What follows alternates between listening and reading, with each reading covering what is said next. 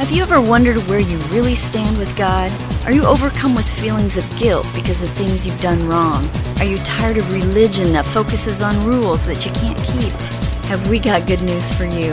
It's time to listen in on some casual conversation with Mike Kapler and Joel Brueseke and discover what true freedom is all about. This is Growing in Grace. All right, I guess I will start this one. It's the Growing in Grace podcast. I am Joel Brueseke. That guy over there, Mike Kapler. Together we are the Growing in Grace guys here at growingingrace.org. Sorry, but I'm really excited because one of my three favorite movies from my teenage and early 20 years was Bill and Ted's Excellent Adventure. I make no secret about that.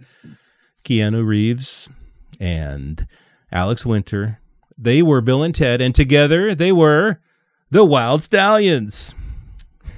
And so together, we have a pretty excellent adventure here on the Growing in Grace podcast. We're no Bill and Ted, that's for sure, but we're Mike and Joel.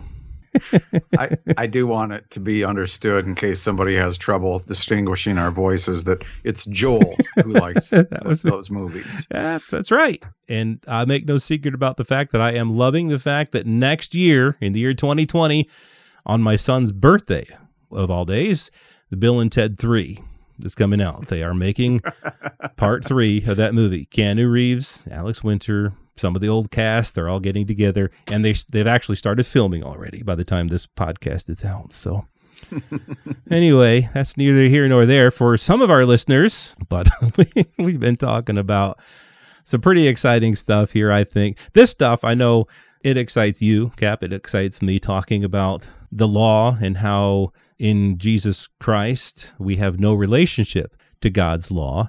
Now, of course, as citizens of earth, temporary citizens of earth, well, we are, of course, citizens of heaven. We are living here. We're visiting this planet, only visiting this planet, as Larry Norman would say. There are laws of the land.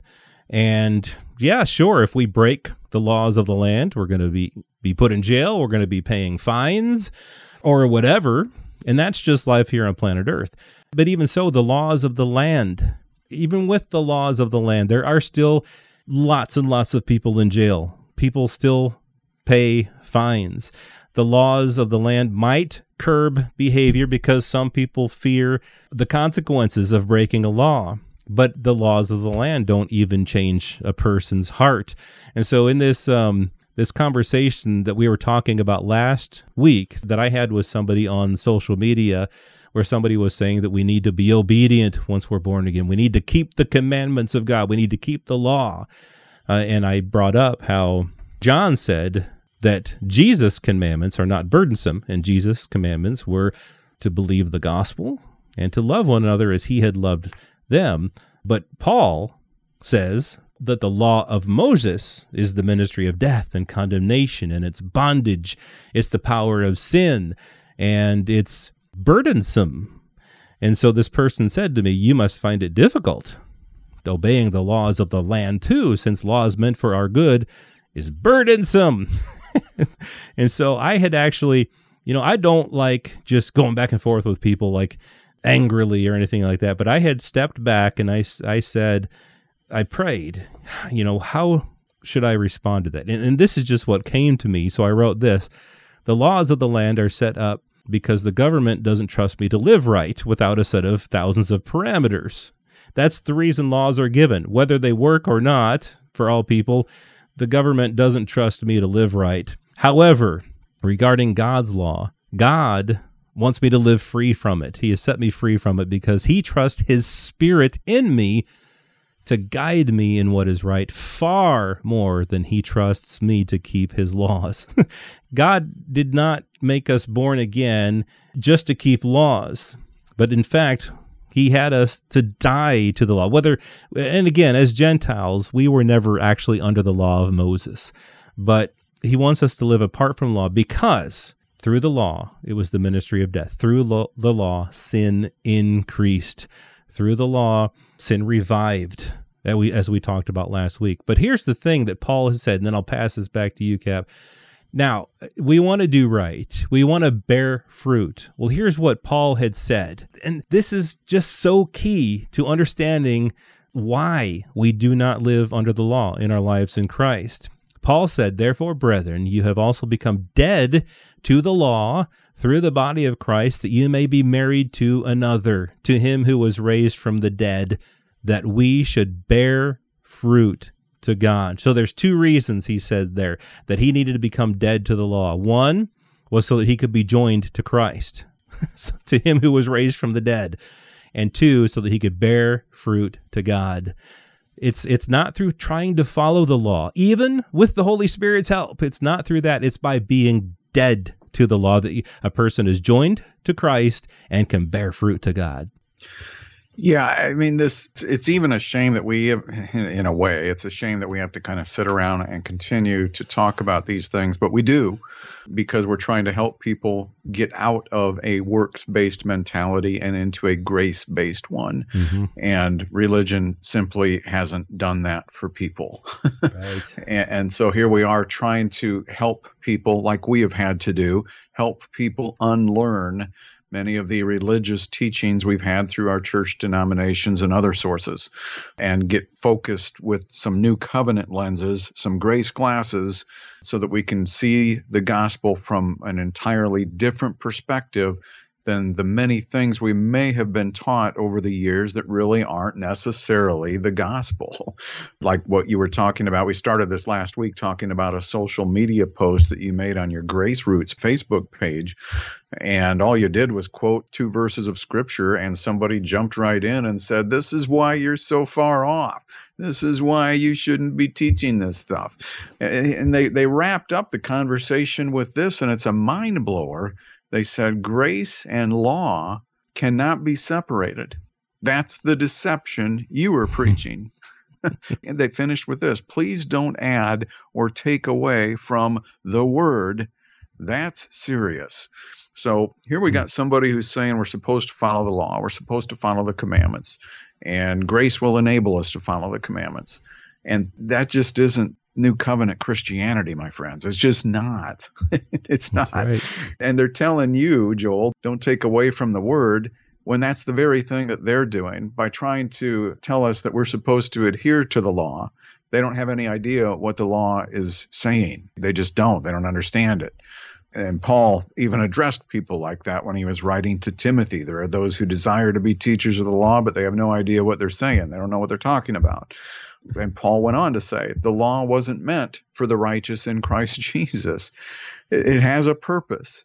The law had a purpose. And as you said, Joel, it wasn't even meant for us Gentiles, but because we've got this Judeo-Christian mixture of law and grace, we've got to try to address it to help see people get freed from a burdensome Christianity, if you want to call it that, a burdensome religious thing that just holds people down and doesn't help them get more established in the love of God that was poured out through Jesus Christ. But yeah, I think you hit on a key point there, and that is that we bear fruit, the fruit of the Spirit. It's not even our fruit, it's His fruit, and that comes through the Spirit who lives within us, and it occurs apart from the law. The fruit of the Spirit, there is no law against those things. So what some of these people are talking about, and I swear some of these legalists out there, and we were part of that camp to some degree many years ago. So this is why we have such passion for it. But I wonder if some of these people get together and have a conference call every week because they're saying the same things. They're all saying the same things, the same verbiage, the same catchphrases. But yeah, so the law, again, as we mentioned before, it caused sin to increase. It wasn't given to reduce sin. Jesus wasn't the beginning of the law for all who would believe. He became the end of the law for all who would believe. The law didn't reduce sin, it increased it. The law was not the ministry of life. It was the ministry of death and condemnation. All of it was. And there was a full package that always had to stay together. We can't just break it up and say, well, we'll use these laws and commandments for our Christian religion, but some of those were just for the Jews. No, it was all for Israel. and it all needed to come to an end. Christ became the end of that law and freed us into something new and better. He became our guarantee, all right? And so that's where our life is from now, the Spirit within, the Spirit of Jesus Christ. And this is just so crazy because this talk about mixing law and grace, it is a slap in the face of the finished work of Jesus Christ to suggest that people should be trying to somehow live by that written code that the Apostle Paul and others said kills. That the written letter, it killed. It didn't bring life. Right. Yeah. Jesus came to save people from that. And they say that we need to go back to it. And that is, it really is a slap in the face, and it's an insult to the blood of Jesus. It's partly what the writer of Hebrews was talking about in Hebrews 10:26, where he talks about in insulting the blood of Jesus. It's not by sinning that we insult the blood of Jesus. It's by sinning it's by rejecting the blood of Jesus as the only sacrifice for sins. By saying we have to go back and keep the law, that's a slap in the face to Jesus. And, like you were saying, along with what you had said, these people they get these things in their minds, whether it's through what they've been taught or through their own Bible reading. They zero in on certain passages, and this is Christianity to them.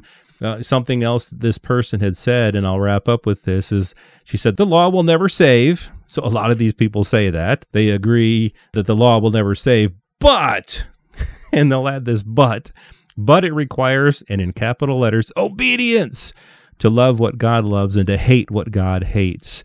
And that's not the gospel at all. It's good to love what God loves. Sure, it's good to hate what God hates, but that's not the gospel. And so this is how I ended things with this person before she said that grace and law cannot be separated, because I let her have the last comment. But I said, you have to ignore the New Covenant epistles to believe as you do. There is much said about living right and bearing good fruit apart from the law in the Scriptures.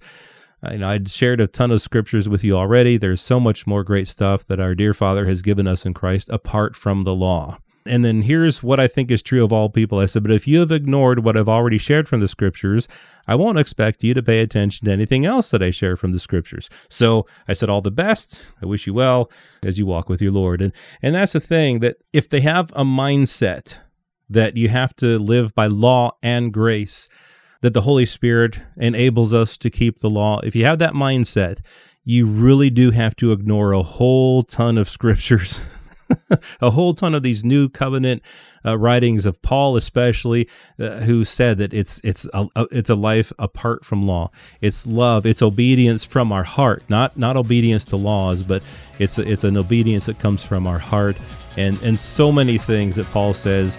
He had been under the law his entire life, and he, of all people, knew that he had to die to the law in order to be married to Christ and in order to bear fruit to God. So we'll have a little bit more on this next week. We'll talk more about the dangers of mixing law and grace. You just can't do it. No mixing of law and grace. More next week on Growing in Grace at growingingrace.org. This has been Growing in Grace with Mike Kapler and Joel Brizicki, heard online through various internet sources around the world each week. To access hundreds of past programs, visit graceroots.org. Share it with a friend and listen again next week for more Growing in Grace.